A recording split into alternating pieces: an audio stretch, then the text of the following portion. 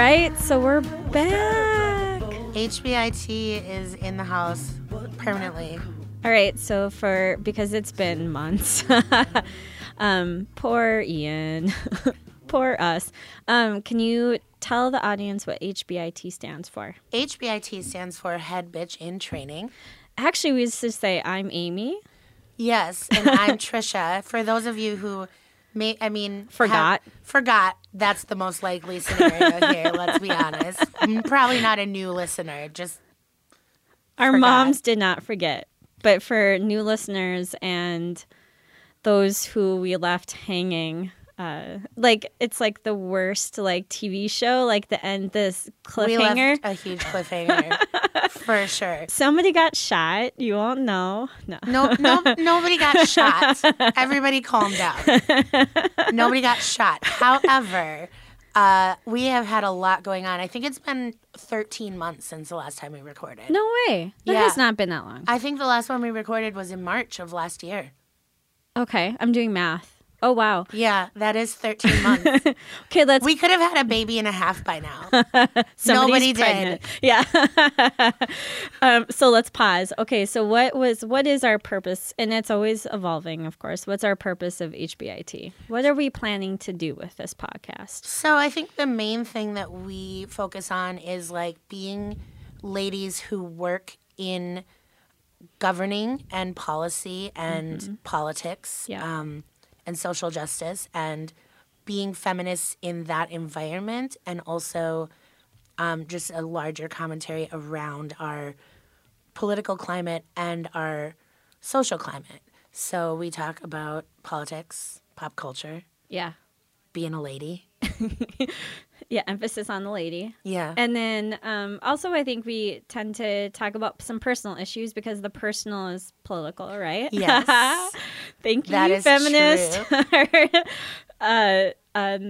Feminist 101. And then also I think we're at the beginning of our careers. We're in our 30s, mid-ish 30s. I think this is really the beginning of our career. When I first started the podcast, I was looking for one. Yes. And then I got one. Yeah. Right? And so that was a fun evolution of where I was at. Right. And now that I'm in one and I can kind of calm down a little bit, but that I'm in this learning period right now, right? Right. I mean, I think a lot of what we started out doing this podcast for was navigating our professional paths. And we're still trying to figure that out. Oh, yeah. Every day is am I doing adulting right? Do you think of it that way? Oh my God, I've been bringing lunch to work all of a sudden. See, I don't even, I'm did I forget my tuna packets again? It's the little things. No, for sure. So let's cover some life updates. So Wait a minute. Oh. Let's talk about part of why we haven't been on the air. Oh, yeah. So I think this is common with all of us, right? And so if you have a lot of things going on outside of your career or outside of your interests or your passions, everything's just going to come to a halt. Right. Mine was going in a pretty positive direction, but as somebody who supports you and because Trisha's was a little bit the opposite, but also in a really in a good way where we're all learning, right? We had a short period of growth. But personal growth on both sides here. But to be able to do something creative, it's so this could have been an outlet for us. We needed to take a pause, right? Yes. As somebody who's going to support you, especially with going through what you've went through lately, it was really important that we take a pause. Right. So. Yeah, I mean, imagine if we had been recording podcasts and I was just emotionally vomiting all of that stuff on our podcast every month. Ooh. You come in with a cigarette. Well, today I got a divorce. Yeah. So that's the bombshell. I think on our last episode, I think it was the last time we recorded or the one before where I was talking about postnuptial depression. Yeah. That was some goddamn foreshadowing. Yeah. Let me tell you. Yeah. I got into a car accident shortly after we had recorded our last episode, and it kind of triggered me into a month-long manic episode. which I know we've talked a little bit about mental health. And I think we need to talk about more in the future. Yeah, Yeah, definitely because for both of us, yeah. especially as professionals, like we're required to cover a lot of that up. And, you know, it's not socially acceptable to have your mental health problems impact your functioning in life. Yeah. And it did. I ended up having to take a leave of absence from work for And about they a were month. really supportive of it. So another thing that you learned through that, be honest and open about what's going on. My workplace was extremely supportive. I am so lucky to have had such a strong support network. You and my mom and my brother were all there for me for the whole thing. The whole episode kind of culminated in me realizing that my marriage was not the thing that I really wanted to be doing or should have been doing. So, yeah, I'm not married anymore. I'm, like, super living the single life. And I've kind of gotten to a place where I'm, like, I'm really okay with that. I've never lived by myself before. Yeah. I actually just got a roommate, but, like, that's beside the point. I lived by myself for quite a long time in this period and have never done that before. Yeah. And as some people who have listened to us in the past, remember that time I was talking about doing Tinder and OkCupid and Match.com? Well, now Trisha's doing that, and I'm not. And it's so funny. We've really changed places. So. Yeah, I'm in a committed long-term relationship, and Trisha's dating now. It's awesome because we'll always bring the single life in this. One of us will probably always be single, and I think right now it's probably just going to be me forever. No, at some point the thing will happen, but I'm like, for the first time in my life, like really okay with just being me. I mean, there's a small like outside situation that we might get into at another time in my situation, but but we're good. So we're ready to podcasting again. I got my shit together. That's the moral of the story is like, I finally got my shit together. There we go. Shit is together as much as it can be together. Right. Yeah. Yeah. And you're still having fun, so it's good. Having tons of fun. By the way, my voice is like insane right now because I have been sick for like a month and a half. I've been to the ER. I have all these inhalers and steroids and can't get rid of this sickness. Today, I started drinking fire tonic, which is like fermented apple cider vinegar with habanero peppers and horseradish and ginger and raw onions and garlic that like ferments for 3 weeks. It's helping. I drank it twice today. Do you stand by the bathroom constantly then? No. It just seems like something that... Well, you only drink like a half of a shot glass.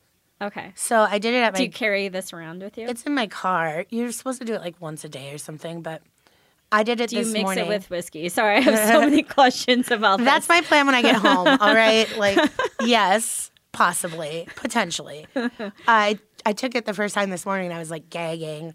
And then my boss walked in and was like trying to like stand next to me and talk to me. And I was just like, I got to be real honest. I just drank some crazy shit and like I am breathing fire on your face right now. So before we move on, because we really have to move on. Yeah, we I have know. a guest on.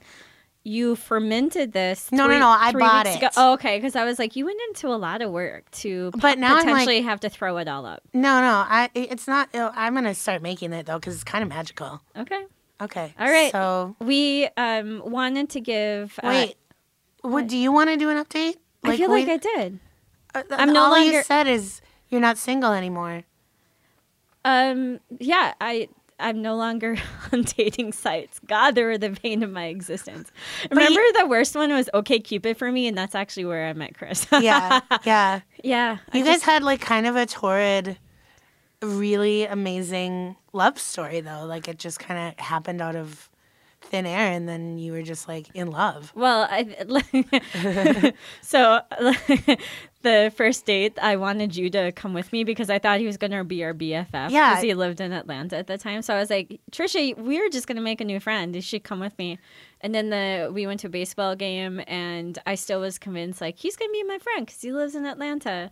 And then the second time I met him was with Trisha, and he walked in and was like, oh, he's going to be my boyfriend. Yeah. And then he moved here, very quickly. 3 months later. 3 months later. And that's Trisha's been along every step of the way, obviously. We, really need to talk about our codependency issues with each other. I mean, we're just lucky to have each other's. That's all.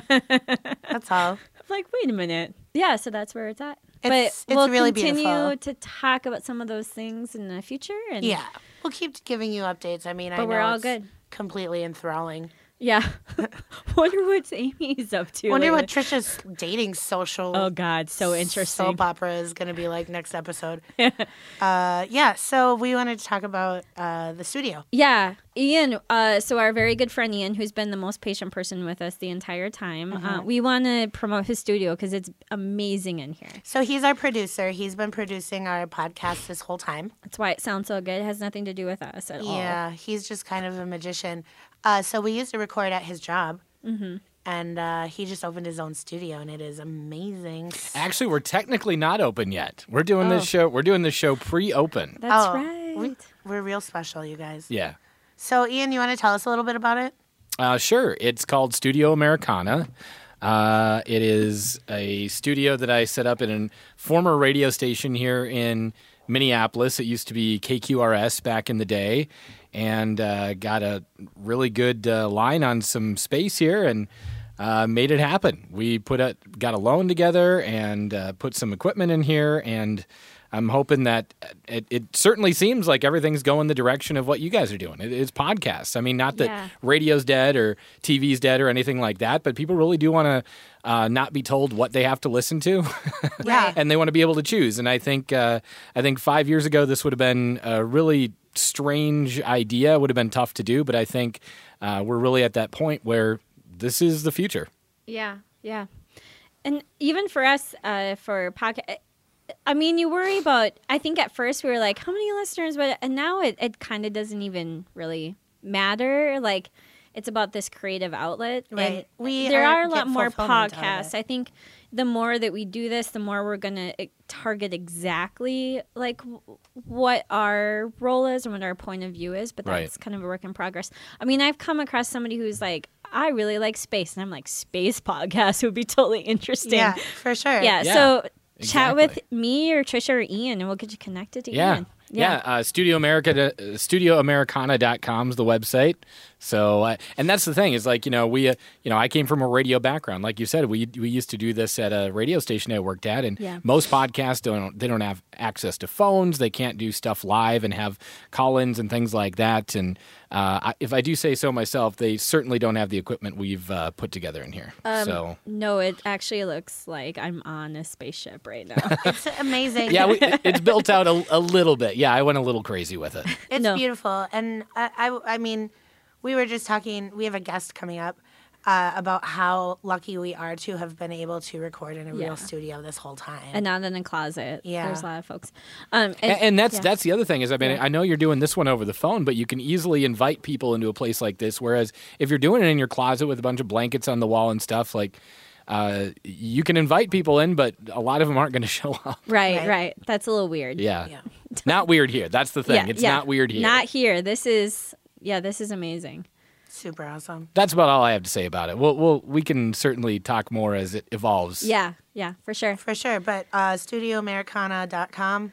That's the one. Or just, give us a jingle or whatever. We are also, we're on Facebook. We're on all the stuff. As soon as we decided the name, I was like, we're going to grab every single social media Studio Americana name possible. Yeah. Great. Perfect. Ian checks voicemails. We don't check voicemails. Yeah, just an FYI. I said give us a jingle, but then I was really, like, we who would even never uses their tiny computer as a phone anymore? Or even their phone as a phone. That's what I meant by tiny computer. Got it. Nice one.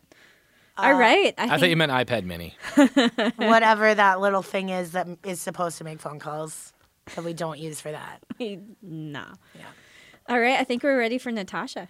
All right. So we have a guest coming on to talk about conflict in the workplace. Oh, here's what I titled it, Trisha. Oh, tell me. Please. What did I say? Workplace issues, Facebook issues, Benihana issues. Yeah. What is the Benihana thing?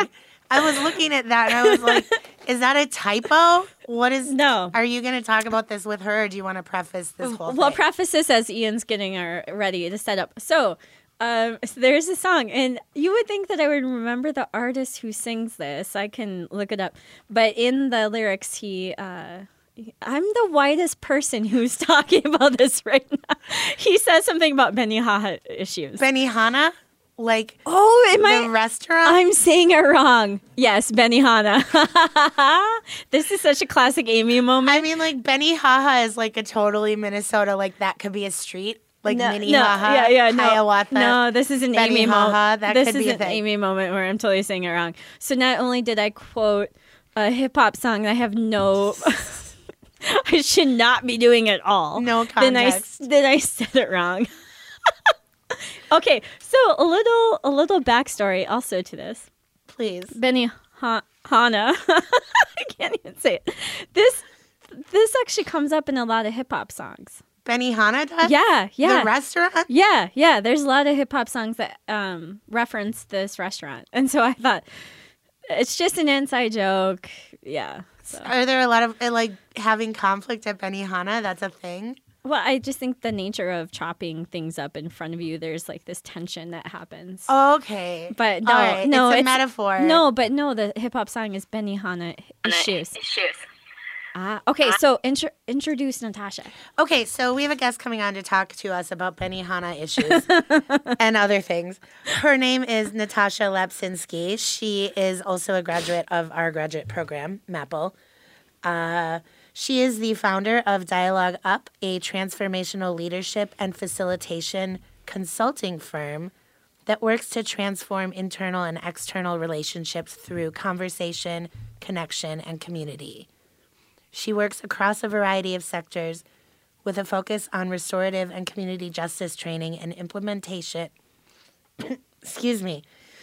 and hosting effective public policy dialogues and helping nonprofits and government entities achieve their missions through management consulting, robust communication enhancement, dispute resolution training, and crisis management tools.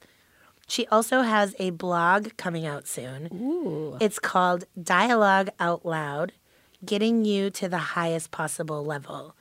So, I mean, Natasha is a perfect fit for our podcast, obviously. We are really excited to have her on. So, are you here, Natasha?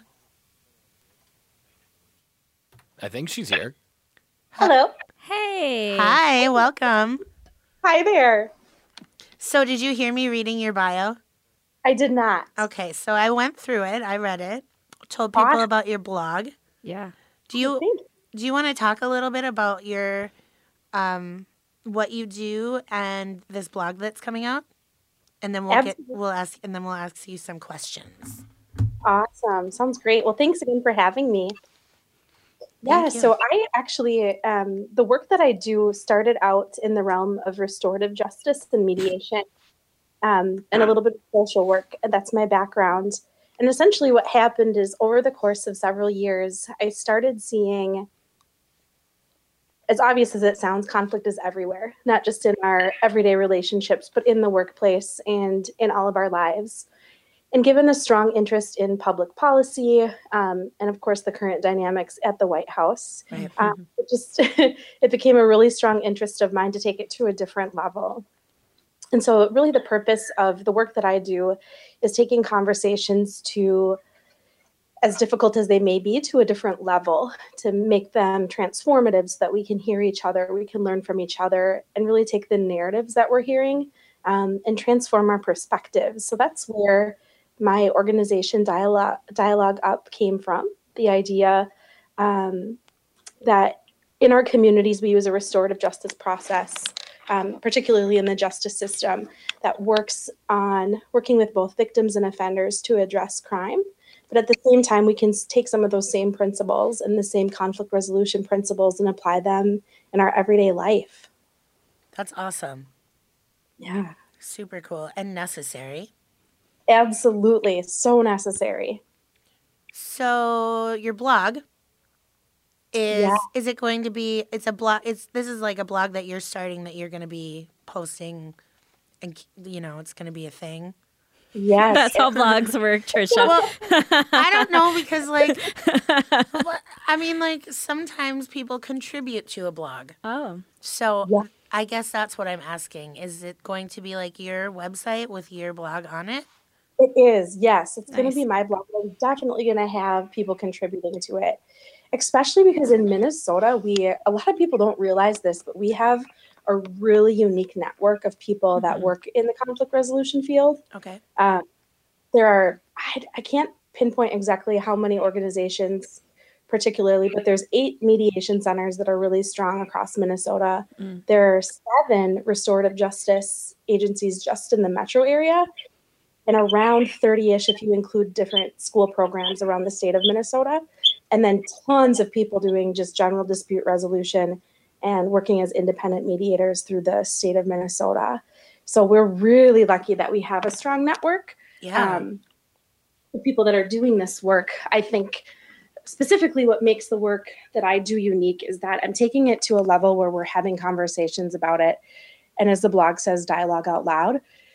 Because a lot of times, much of our work is done behind closed doors. We're not allowed to talk about it for very obvious reasons, both ethics and then, of course, making sure parties are safe. But there's such an inherent value in constantly talking about how we can become better communicators that I felt like this blog would be a really good place to start that conversation. Yeah.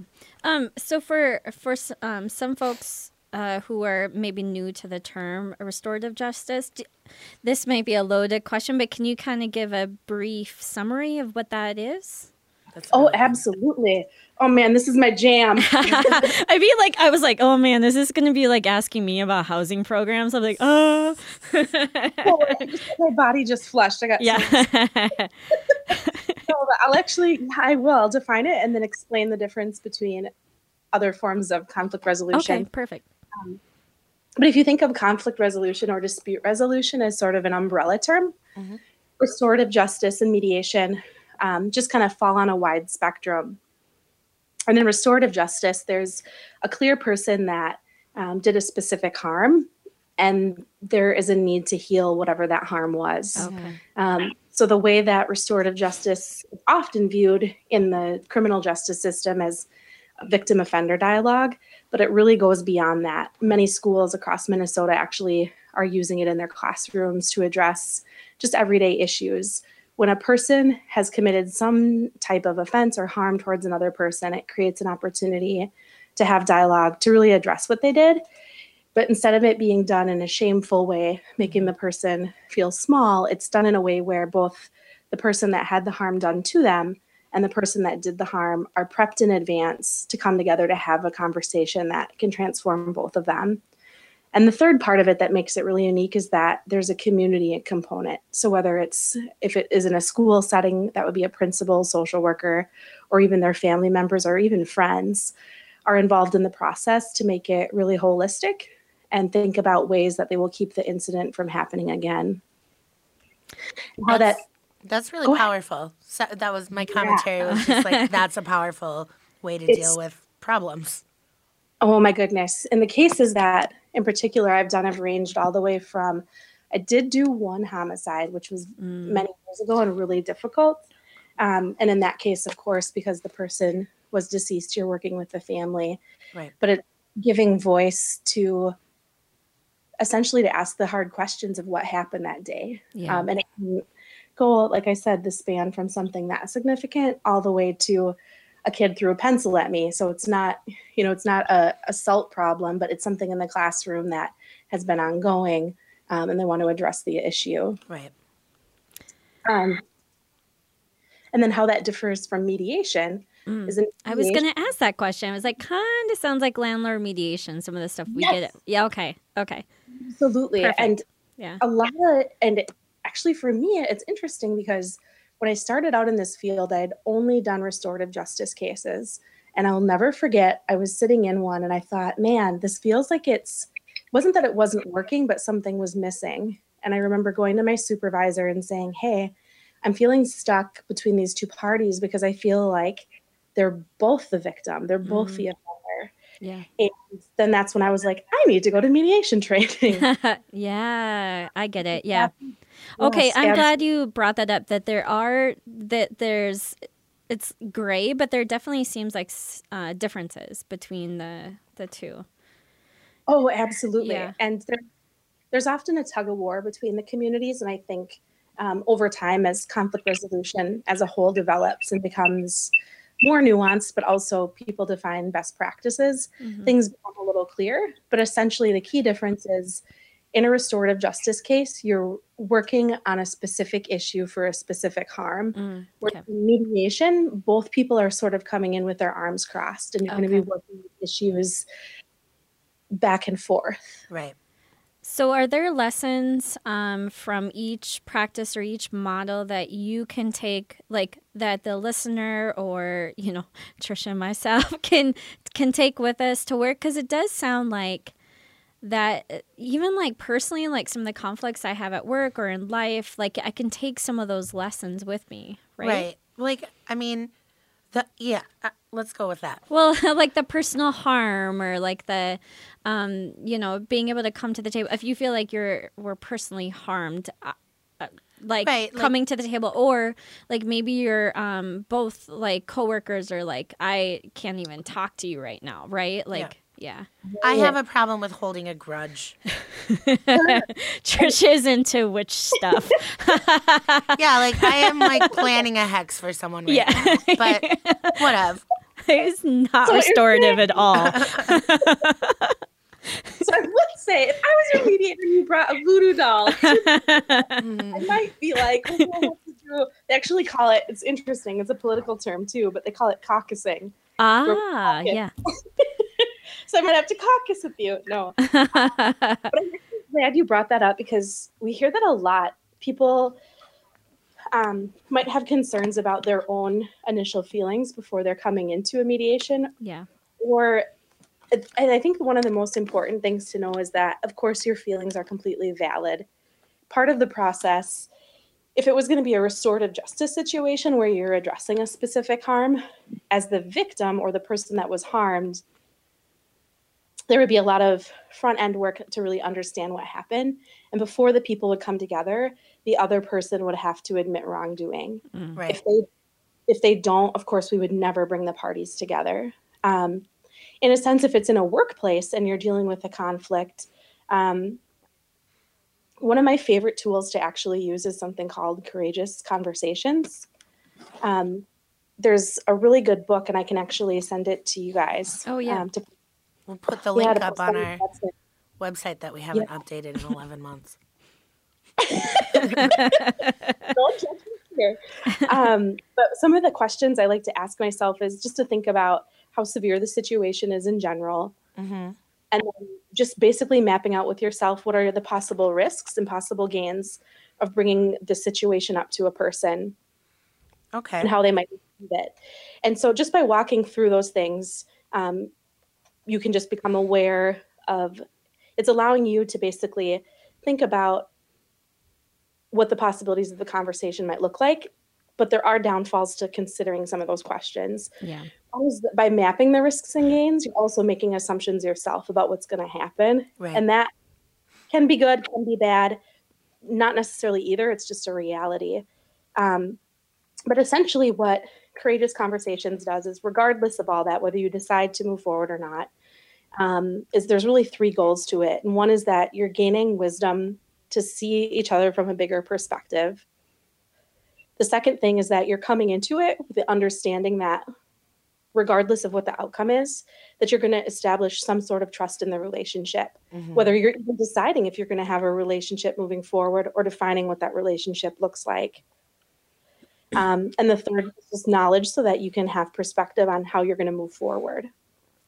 Nice. And I've been thinking about this a lot too lately, is I think that maybe as a woman, I think we should be okay if you're working in government or nonprofits or unions, that there's just going to exist a natural tension, and that's good because we're challenging the system in some way, right? Like, I just think some of the work and some of the questions and some of like the testing of boundaries of our systems, and that causes some natural tension, you know, then you want to be careful not right. so much, but there's going to be some natural tension in what we do because we want to, at the end of the day, push make progress forward. Make progress for the folks that we're working for, you know, that And that we have to ask those uncomfortable questions and pushing back on but then checking ourselves when that natural tension is now you're taking that personal, like you're doing that personal, like absolutely. Oh, you're hitting something on the head, which I think is something that the blog sort of touches on and hits on, but exactly what you're saying, especially if you think about even the Black Lives Matter movement. And there were so many different conversations happening online and people were coming at it from different perspectives. And it's difficult because you can't jump in maybe as a moderator or a mediator in an online conversation. But there is half-truths to everybody's argument, whether they were right or wrong. Right. And so how do you address those or have difficult conversations about the reality of their perspective? Like you said, to push the envelope and have conversations. Right. And I think that especially if we're talking about social media, we and as people who work in social justice and politics and government, we live and work in a call-out culture. So if you're doing, if you're on Facebook I'm in like a secret Minneapolis feminist group, right? And once every day. No, I think I'm in it. I think I'm in it. Now all of a sudden I felt like I was not cool. No, but every day somebody posts something and there's a huge flame war because like two feminist versions of intersectional feminism don't line up completely. So like how do you draw a line there between like I mean, this is getting really kind of in the weeds, like specific situations, but like I think that's a thing that people who do our kind of work struggle to mediate between other people in digital communication a lot. Absolutely. So it's interesting because there's a couple different things. Is that there's some assumptions that we have to make about each other, and this brings in a whole different like psychology component that's outside of conflict resolution in general. Right. And one point to know is like obviously we can't change people's personalities. Right. But there are some things, behaviors that we can change, and sometimes it's something as simple as saying, "Okay, I hear what you're saying. It sounds like, hey, we both agree feminism is important to us. Here's why." And as simple as that sounds, being able to draw those similarities to then move on to the bigger and tougher conversations. Right. Yeah. So like finding a common denominator. Well, and just listening. Like you first listen. Yeah. Yeah. Absolutely. Yeah. Absolutely. And one of the big things that we teach when we're working with mediators for the first time is exactly what you're saying, Amy, is that you're listening for values. So regardless of what somebody's specifically saying, you're listening for something in common. So if somebody's talking about, their specific perspective on an issue, I'm listening for something. I see this all the time, of course, at the legislature. Okay, so we're in a public safety meeting, but it sounds like everybody here actually really cares about public safety, regardless of how you want to do it. If you want to view it as locking up as being the smart way to do it or the hard way, or having programs that are rehabilitative, regardless of what it is, we value safety. And sometimes just making those statements and saying it out loud allows people to take a deep breath and step back and then say, okay, now what is our most pressing issue? And then in addition to this issue, is there something else? How is this issue affecting you personally? Right. What would the future look like if nothing changed? What do you see my responsibility in this issue being? What do you see as your responsibility in the issue? Right. And these can be both a specific conflict this as well as can totally what you're saying totally applies to. I'm gonna set up our staff meeting and be like, hey, you guys, I got some tips. And we're gonna have some courageous conversations. I love it. I'm learning. I've learned a ton just like in the last 10 minutes here. Yeah. This is really awesome. So, Natasha, can I ask you one more thing? Absolutely. Do you have any tips on how to maybe not take things personally when you are having a conflict in your workplace? Because that's something that I struggle with a lot. Like I have a really hard time not taking... Not creating a voodoo doll. Yes. Yes. I'm the same way, but not with the voodoo doll. I will be in the corner, bawling my eyes out like a 4-year-old. Yep. And you know what? It's so interesting because it actually comes down to our conflict style. So everybody, and I don't have them all on the tip of my head, but I can also email this to you. But Awesome. There's one that's avoidance, running to the closet. Sometimes I'll do that. Yep. Crying, attacking other people, blame, shame, all these different things. But when you understand your conflict style, it allows you to, of course, evaluate how you are. But one thing that I often do, as cheesy as this might sound, and again, it goes back to psychology, is I view it as there's going to be people that have an abusive nature in general. And unless they're doing something that is inherently awful or evil, which is pretty rare, I have to acknowledge that they're coming from the best place that they can be at that moment. Even if I disagree with the way that they're saying it or how they're saying it. Right. And it's often easier to do with people that you have built a relationship with, of course. Right. A lot harder to do with somebody that's a stranger or somebody that you're in a meeting with in the workplace. Right. But if you think about it being a spouse or your significant other, how would you react if they made a comment that was just pretty ridiculous? Well, he'd be sleeping on the couch. Yeah. And then after time passes, how do you deal with it? Do you have a conversation? Do you ignore it? Right. Especially if it's so awkward and if it's like in a public way, like a meeting or something, you know? Right. Or have I done that? I honestly, like, sometimes I got to check myself because, you know, passion can sometimes come across as being a little... like, I went to my precinct caucus a couple weeks ago, and I totally lost control of my frustration at somebody because they were being... Like, I think, like, I am the stormy person that you got caucus sassy. I got caucus aggressive. Well, the whole thing is a shit show anyway. I got caucus aggressive. Yeah. Caucus aggressive. It's funny. And it was rough. And I was mortified at my own behavior. But see, this is what I love about conflict resolution in general. Yeah. That it's so forgiving in the sense that, Trisha, especially you being able to say, I know I did a behavior that I wasn't really thrilled with. Yeah. Right. And in my defense, I apologize to the person. Yeah. Right. And that is the key. So I think if we now I'm getting into a whole nother thing. If we truly believe in second chances and we believe in the inherent ability of people to change and that they're bringing their best selves forward and they might have a bad day here and there, if we believe in that, which I think we all do, then that's why this stuff works. Yeah. Right. Yeah. Well, this is really great, Natasha. Thank you so much for just participating in this this silly conversation that sometimes Trisha and I have. But I will say, what a great timing for what you're doing right now, because as with the federal government and as it's just like what Michelle Obama says, when they go low, we go high. This is like a high thing that we can achieve, right? Self-awareness.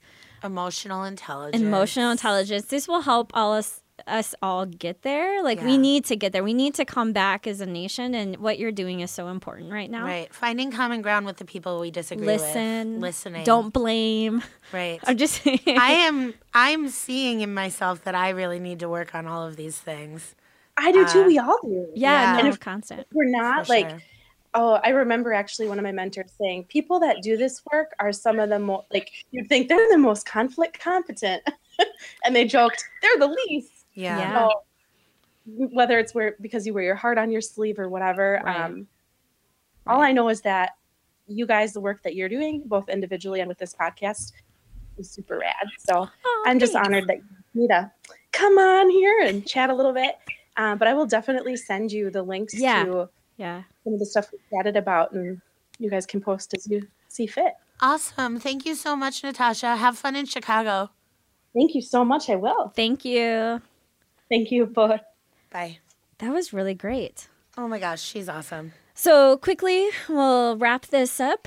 You should give us a brief update on conflict that's happening right now at our state capitol. Have you guys heard about the white male poker game going on at the Minnesota State Capitol retiring room? Because I have. Yeah, I just wanted to do a quick shout out to Melissa Hortman and all of the incredible, powerful women legislators, specifically the women of color who have recently come into the legislature, who are really standing up for what is going to be best for Minnesota and specifically for Minnesota's most marginalized people. So there's been a lot going on at the legislature. Yesterday there was a huge rally at the Capitol to support. Melissa Hortman called out all of the white male legislators who basically walk away. What they were actually playing a game. They physically walked away every time a woman of color legislator would take the microphone. And so they basically, and this is so interesting, we talked to Natasha, basically legislatures are saying Melissa Hortman is causing conflict, when in reality they're doing this passive aggressively. Yeah. You don't get away with that, their guys. behavior is causing the conflict. Yeah. And it's wrong, Yeah. the way they were behaving. Yeah. They were literally going into the retiring room, which constituents are not allowed into, and playing poker while women of color were giving speeches. Yeah. And so first of all, they're not doing their job. Right. They're there to listen to other legislators and represent the people who elected them. Right. Instead, they're in some secret fancy-ass room playing poker. And this is where I think as we go further podcast, where I'm struggling with too, even at work, where if we call out something, we're really direct and forward and like, you can't do this, this is not okay, then is my message then coming across as bitchy? Oh my right? gosh, this is a whole nother podcast. Right, but this is what basically Melissa was, Representative Hortman was faced against, is being accused of that and then being forced to apologize when you're like, there's no apology that No. I needed to call it out. Yeah, absolutely. She was super courageous to do that. And the Minnesota Republican, the House GOP caucus, or some group of them, made an official complaint alleging that she was being racist towards the white male legislators. All right. Which is technically impossible to say the very least. But she still is refusing to apologize, and I stand by that strong-ass, amazing head bitch in charge. She is our HBIT this week. HBIC. She's a C. Yeah, we're in training. She's in charge. That girl ain't in training anymore. No, she's yeah. All right, so we just want a quick rundown of future potential topics. Immigration, that definitely impacts a lot of folks that we know, so we wanted to bring a guest to talk about that. I think we're gonna have Nur come on for that. We should ask him before we. I'm gonna go ahead and say yes. He works across the street from me now. So by street I mean hallway. Legislative updates. We're going to ask somebody to come in, and this would be a Minnesota legislative update. I think like right at the end, May. That should be next month, actually, because the session ends on the 22nd. Right, if there's not a government shutdown, which also we could just bring her in, too. That would be fine, and talk about the government shutdown. Women in music in Minneapolis. We were going to bring a friend in for us. Yes. We're eventually going to have to talk about the elephant in the room, the orange elephant in the room, Donald Trump.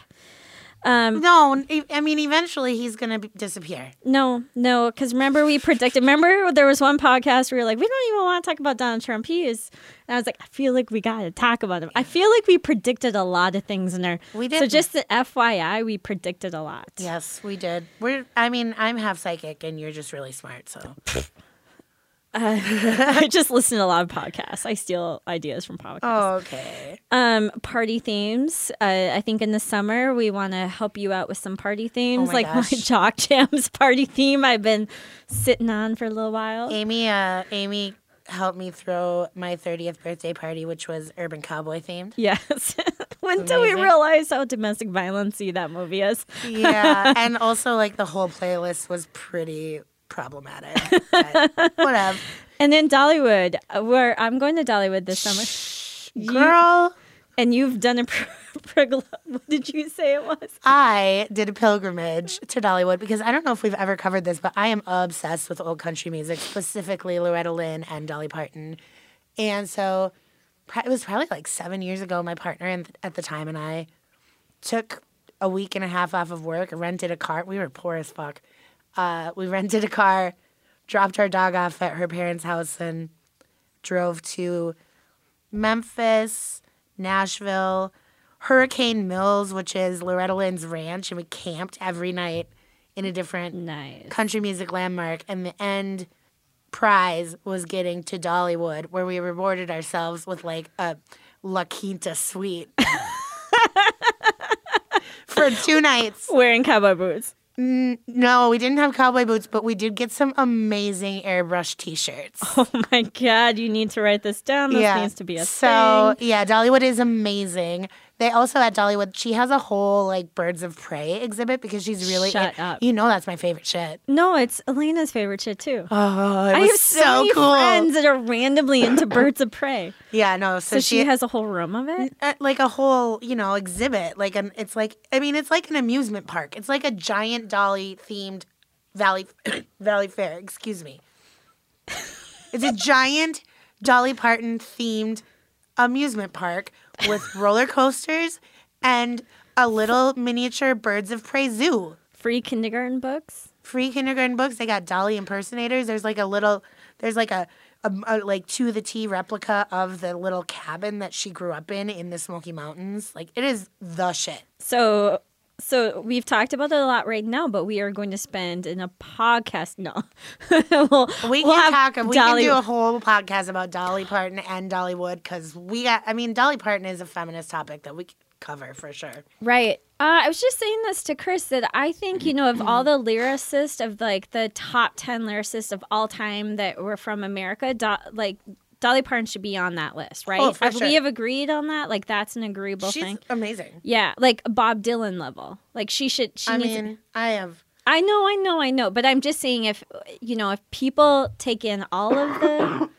She's written so many songs. Willie Nelson level. Yeah, people don't realize how many of their favorite songs she actually wrote. Right. Oh, okay. So this is totally going off topic. We gotta wrap this up, girl. Yeah. One more thing. If we're gonna make predictions, can we make a prediction? Because we made so many predictions the last couple ones that they were true. Okay. I want to come to one podcast and be like, so that prostitute peeing story that was connected to Trump, ended up being true. Can you believe it? That was true the entire time. I'm just saying that is going to be a future podcast when we come in. We're like, that was true. Yeah. So as now that we've said it, that will happen in like 5 months.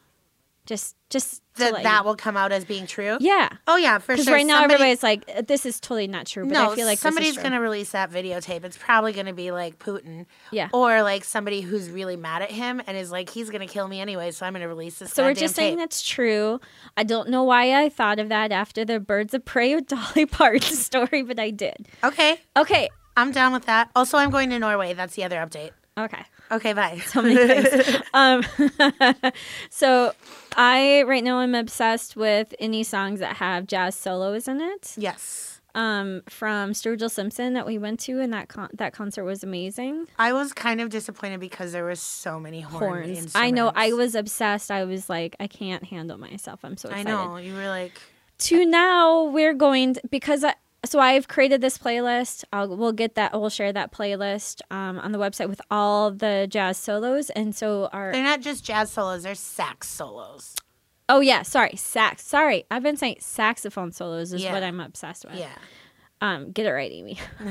What are you actually really obsessed with? I've been really obsessed with chaos magic lately, which is just like it's witchcraft, but it's like you just kind of make up your own shit however you believe it and think it's going to happen. That's how you do your rituals. And we could do a whole 2-hour thing just put about a pause on that because we'll have to talk about that's a whole segment. Yeah, so I've just been doing some magical rituals and some moon magic and stuff. There we go. This is why I brought it up, Trisha, because this is our outro song. I could just talk about witchcraft forever.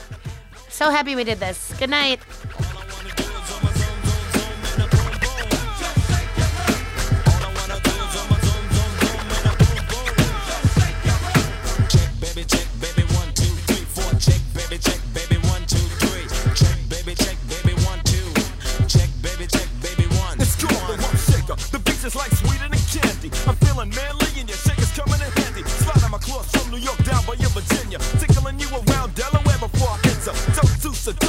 face, hips to feet. A wiggle and a jiggle can make the night complete. Now since you got the body of the year, come and get the award. Here's a hint, it's like a long, sharp sword. Flip tails and let me see you shake it up like dice. The way you shake it up is turning mighty men to mice. But A plus got a surprise, that's a backbreaker. Now let me see you shake it up like a rough shaker. All I wanna do